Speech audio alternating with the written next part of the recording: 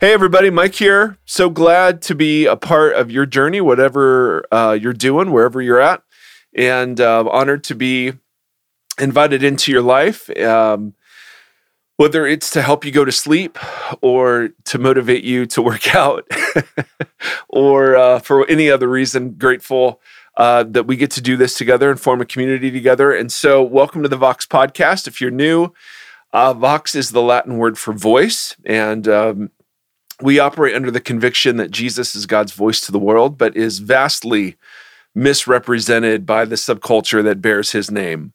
And so we work not only to give permission for people to deconstruct their faith, but we also want to encourage sort of gentle reconstruction of faith around Jesus and away from the Christian subculture, at least in America, that has, at least in evangelicalism, that has come up around and been built up around Jesus. And so there's work that needs to be done. It's a project that must be undertaken to kind of put faith back together once it's separated out from politics, certain kinds of politics, from certain kinds of understandings of the world and of God and so on. So it is a wonderful privilege to be able to get to do this. Again, thank you so much for those of you who go onto iTunes, write a review, like, subscribe. All that stuff is hugely important. It keeps our podcast out in front of people.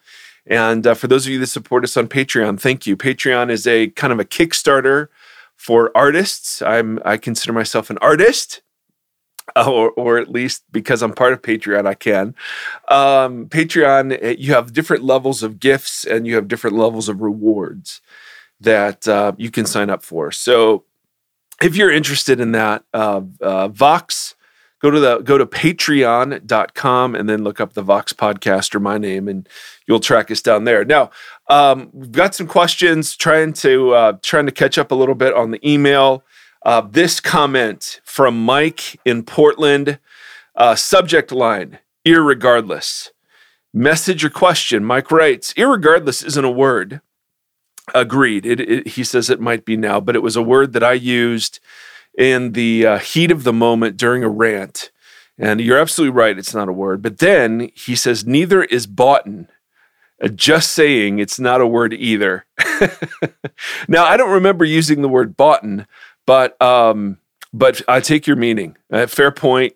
I repent as a highly trained professional speaker. I repent of using the word irregardless and the word boughten, neither of which are real words. And so I accept your rebuke and will operate now in humble repentance. My wife is, so it's not just Mike chiming in, but my wife is a grammar Nazi, as they say. And it's tough. It's tough to be around. She's always correcting our children. And it's funny. I'm thankful that I escaped for whatever reason. Second question. Let's see. With the recent news of a televangelist asking for donations for a $54 million private jet, it seems as if the prosperity gospel is alive and well. Now, if you're not familiar with that term, prosperity gospel is a word that is used in the Bible for the kind of the major announcement of the Christian faith, that in Jesus, the Messiah has come, God has walked among us, God has lived, died, has risen again, ascended into the heavens, sent his Holy Spirit, the Spirit of Jesus, into Jesus's followers, and so on. The prosperity gospel is a perversion of that, which, shockingly caters to American capitalism and consumerism by saying that if you invest your money or your faith Godward in very specific directions, in tangible directions, God will return the favor in very tangible ways. So it does seem when anytime you have somebody announcing, their need for a private plane.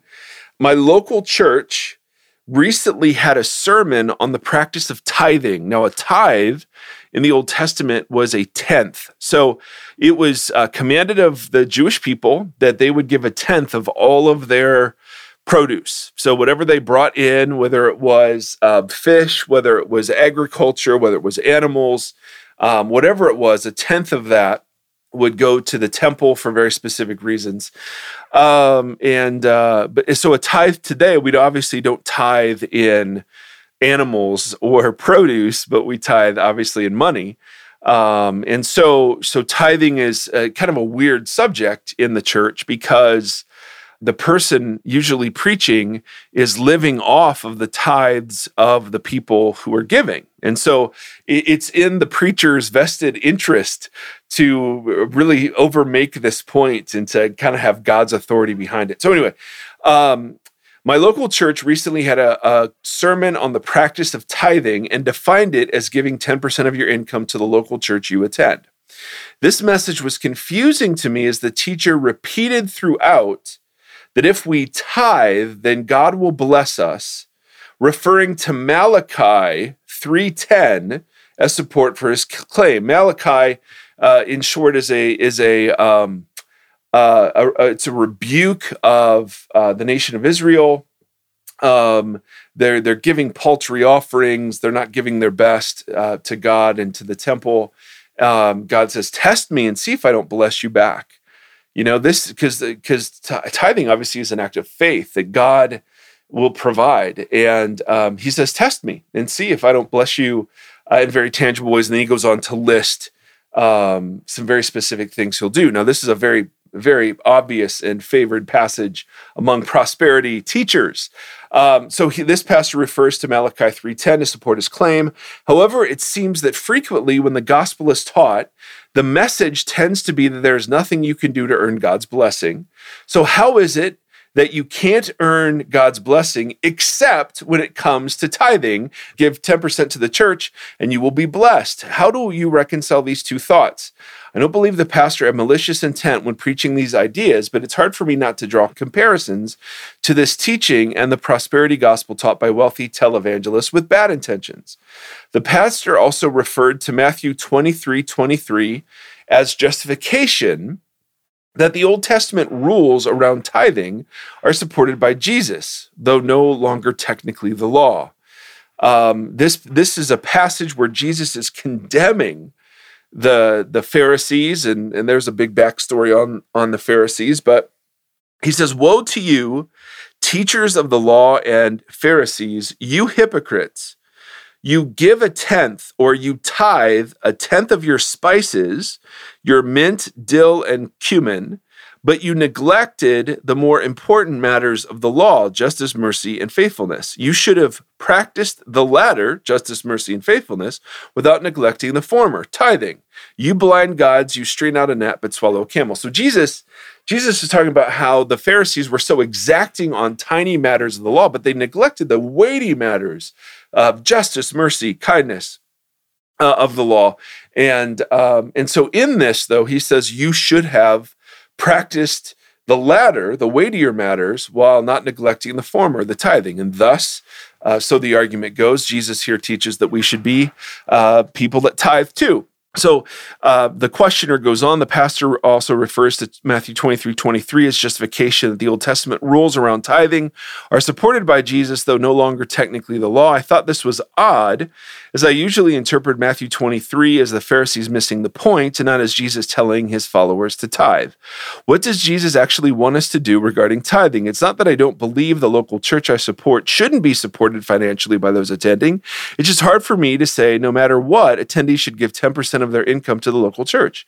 I think this hard and fast rule could bring shame to those who can't afford it and drive newcomers away when they hear they must give money. The pastor finished his teaching with a 90-day tithe challenge in which he had challenged everyone to try tithing for 90 days, and if they don't feel God sufficiently blessed them, by the end of it, they could request their money back from the church. He encouraged even those who couldn't afford it to try testing God by participating in the challenge, with the justification being that they could get a refund. Again, I think it's good to give and be generous, but this challenge seems like it was sending the wrong message and missing the point. I would love to hear your thoughts on this. Thank you. All right. What a fantastic question, first of all. And so there are many different ways to approach this topic. The first way I'm going to go is that that tithing is not taught in the New Testament. And so I disagree with the idea that a tenth is what is required from Jesus followers. So yes, in Matthew 23:23, Jesus is rebuking Jewish leaders who were commanded to tithe. And he says, you've done that, but you've neglected the weightier matters of the law. Who's not being addressed here are non-Jewish people. In fact, when there are two occasions when non-Jewish people are being addressed about giving. No, there are more than that. There's obviously a passage in 2 Corinthians that we could look at about joyful givers and those sorts of things. But in Acts, there are two passages where Paul could have,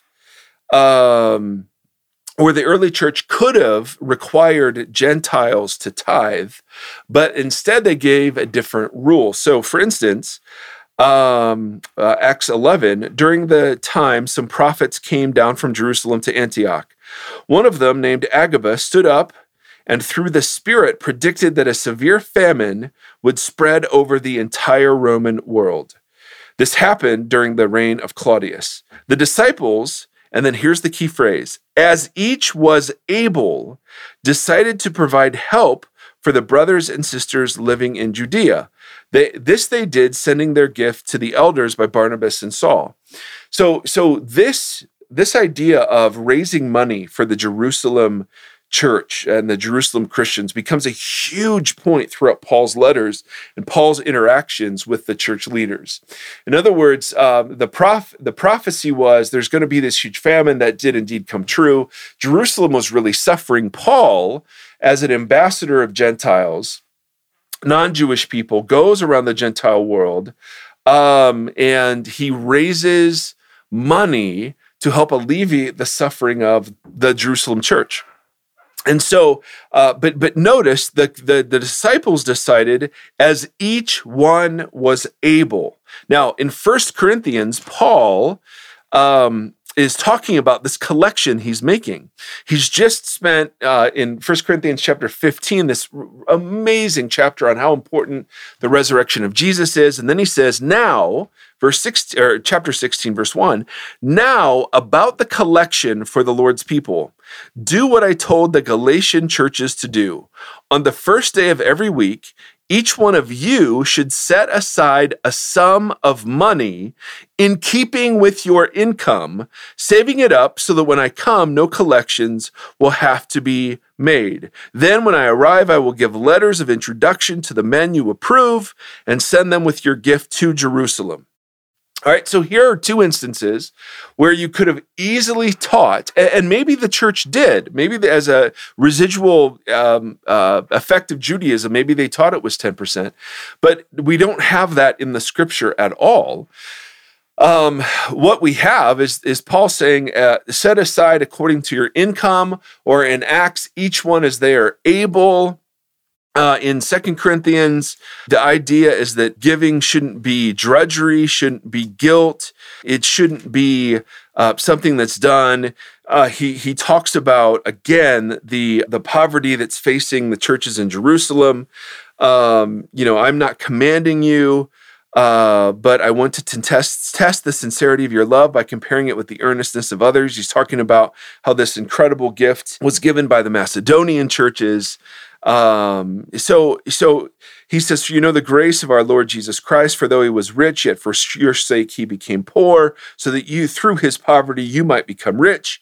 Here's my judgment. Last year you were the first not only to give, but also to have the desire to do so. Now finish the work, that your eager willingness to do so might be matched by your completion of it according to your means. Remember this, later on in the chapter, whoever sows sparingly will reap sparingly, and whoever sows generously will also reap generously. Each one, and this is the key point, each one of you should give what you have decided in your heart to give. not reluctantly or under compulsion, for God loves a cheerful giver. And God is able to bless you abundantly, so that in all things, at all times, having all that you need, you will abound in every good work. So, then I got to read this too. You will be enriched in every way, so that you can be generous in every occasion, and through us, your generosity will result in thanksgiving to God. Now, so three passages where it's what you've decided in your heart to give, or as you are able, or according to your income. All right, so here are the opportunities. Paul directly has the opportunity to teach tithing, giving 10%, but he does not. He teaches using this other standard to non-Jewish people. So the first point I would make in response to your question is the New Testament does not teach tithing to non-Jewish people. But it does teach something far more radical, so the good news is, though, it doesn't teach tithing. So a tithe challenge is a fine thing, but to say that God defines tithing in the New Testament as giving 10% to the church, you just can't say that. That's just not in here.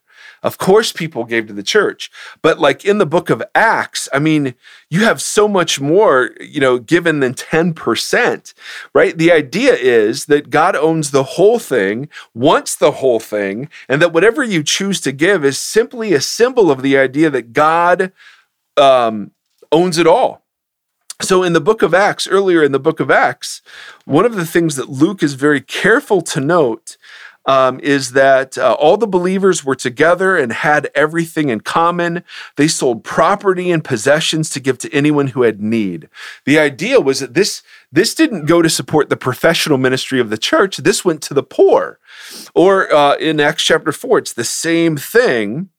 All the believers were in one heart and mind. No one claimed that any of their possessions was their own, but they shared everything they had. Now, again, this is just Luke describing what happened. And one of the things that was true of the early church was that the poor were taken care of. And so on the one hand, there's no 10% kind of requirement, but on the other hand, because there is this sense that you could give God 10% and then go, hey, the 90%'s mine. But there is a teaching and an example in the book of Acts that it's all God's. And whatever it is, I mean, it's much easier to ask, when you give 10%, okay, great, that's your 10%, God, the rest is mine. It's much harder to ask, okay, God, what portion of my income do you want me to keep for me?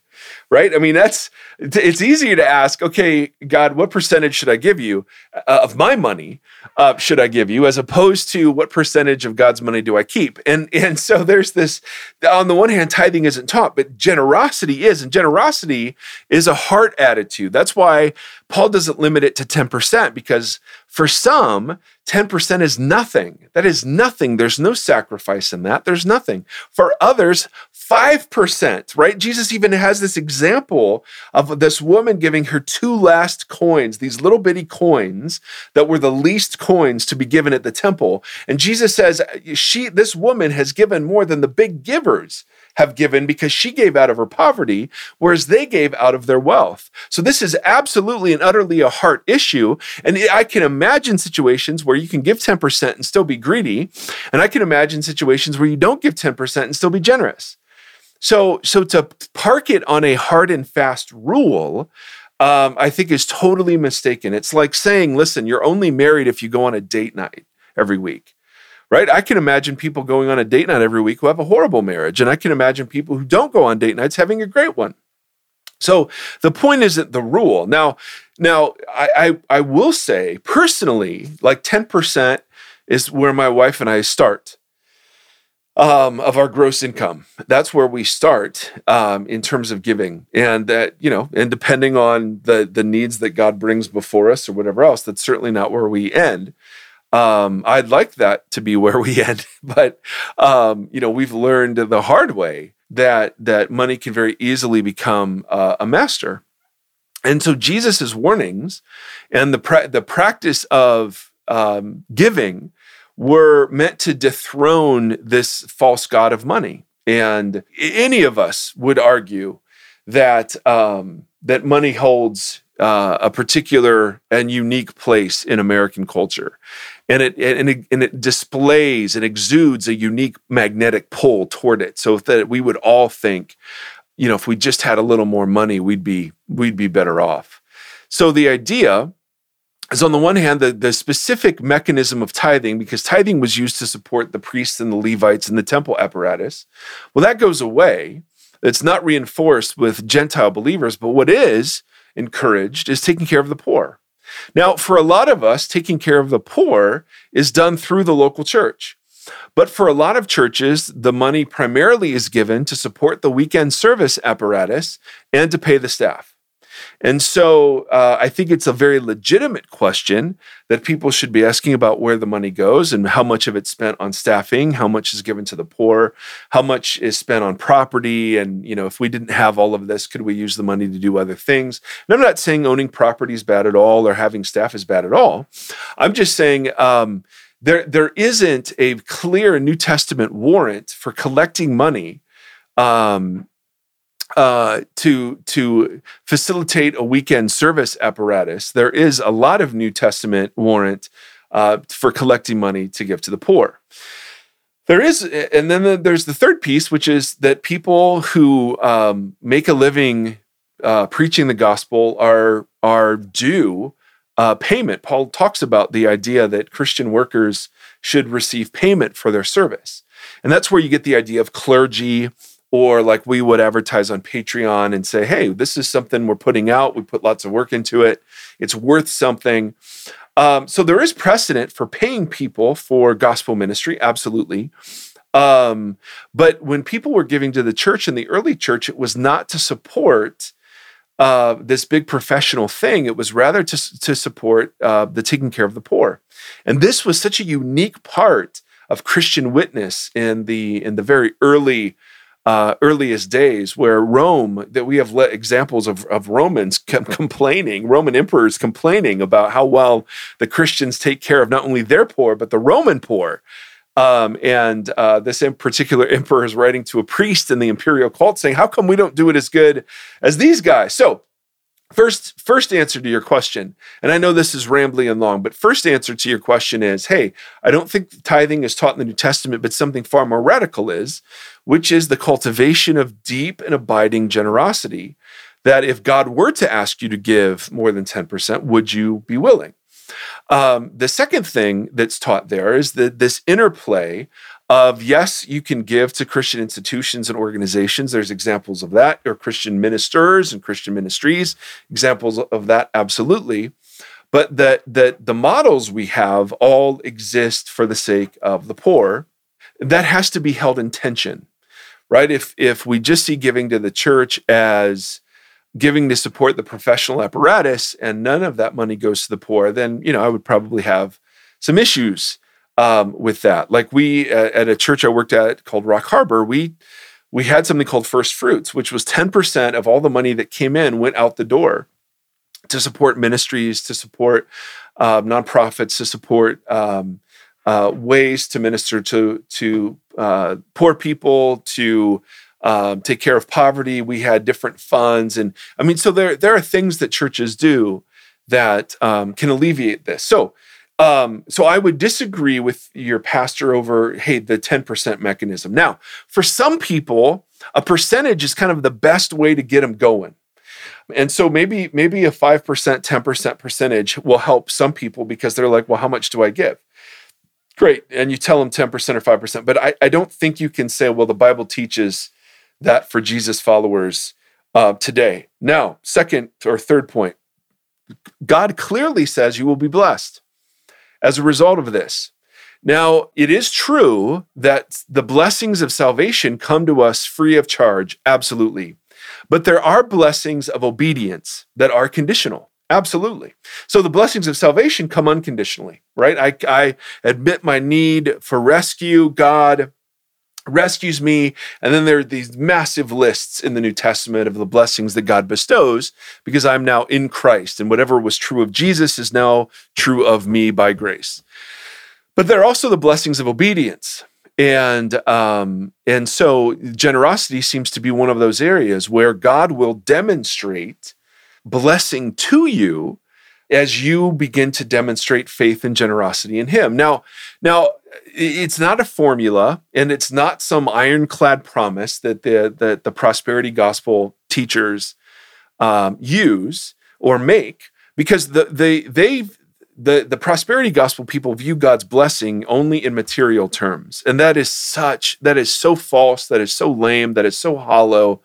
God's blessings are much deeper, richer, truer than just that. Sometimes it includes material wealth, absolutely. But it's not just limited to that. So when God says he'll bless us because we're learning generosity, that blessing can come in many forms. It's wrong to equate my giving money to only mean, well, then God gives me money back. And I would certainly never allow Americans to define whether or not they feel sufficiently blessed by God, because what we'll all do is we'll spell out blessing in material terms. Hey, I gave God $200 this month, and here's a $400 check. Good, God doubled my money. This is not a pyramid scheme. This is not an investment plan. This is not the God stock market, right? This is not how this works. This is about training our hearts. Generosity is a spiritual discipline.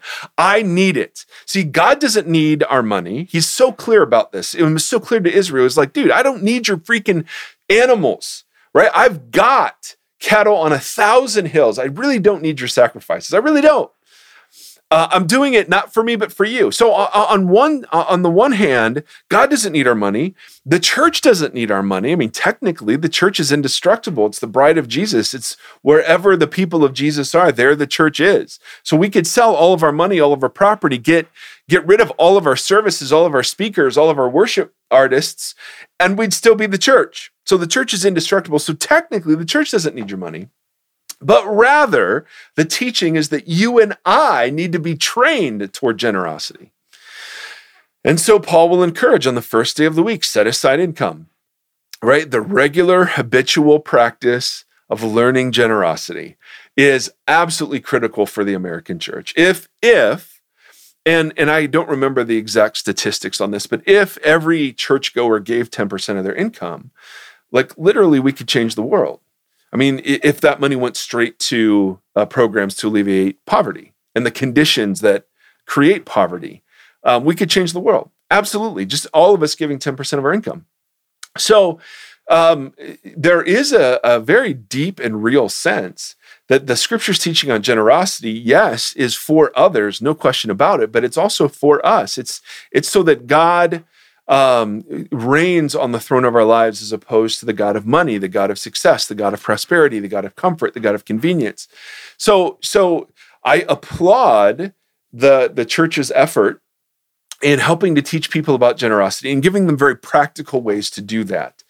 I just wouldn't, insofar as they did this, I wouldn't put God's authority behind any specific percentage or mechanism or offer to refund money if you don't feel sufficiently blessed. I think that is a misrepresentation of passages like 2 Corinthians to talk about God blessing us back. And the Malachi passage was very much a covenantal conversation with people under his covenant. We do not exist under the old covenant. We are not under the priesthood, the sacrificial system, the temple. So you can't just throw passages like Malachi at New Testament believers and say, well, this applies to us. It doesn't. Now, 2 Corinthians certainly does. And here Paul definitely says, you'll be blessed. If you sow, if you plant, if you give generously, you will receive generously. And if you give sparingly, you will receive sparingly. That's true. But how you define sparingly or extravagantly is really what is at issue. And it's certainly not purely in material terms. So that is so much in answer to your question. And again, I try not to prep too much for these because I want it to feel like Q&A. And so if they're a bit rambly, I apologize. But I hope we kind of got at some of the some of what you were curious about. And then there's one last thing to say, and we'll wrap it up. That there's been so much abuse and so much false teaching around the subject of money. And you can see, right, the whole system is set up for abuse, right? Pastors who are paid by the donations of the church have a vested interest in making sure people are giving to the church, not just for budgetary reasons and building reasons, but also for salary reasons. And that's fine. That's fine. That's obviously permitted in the New Testament.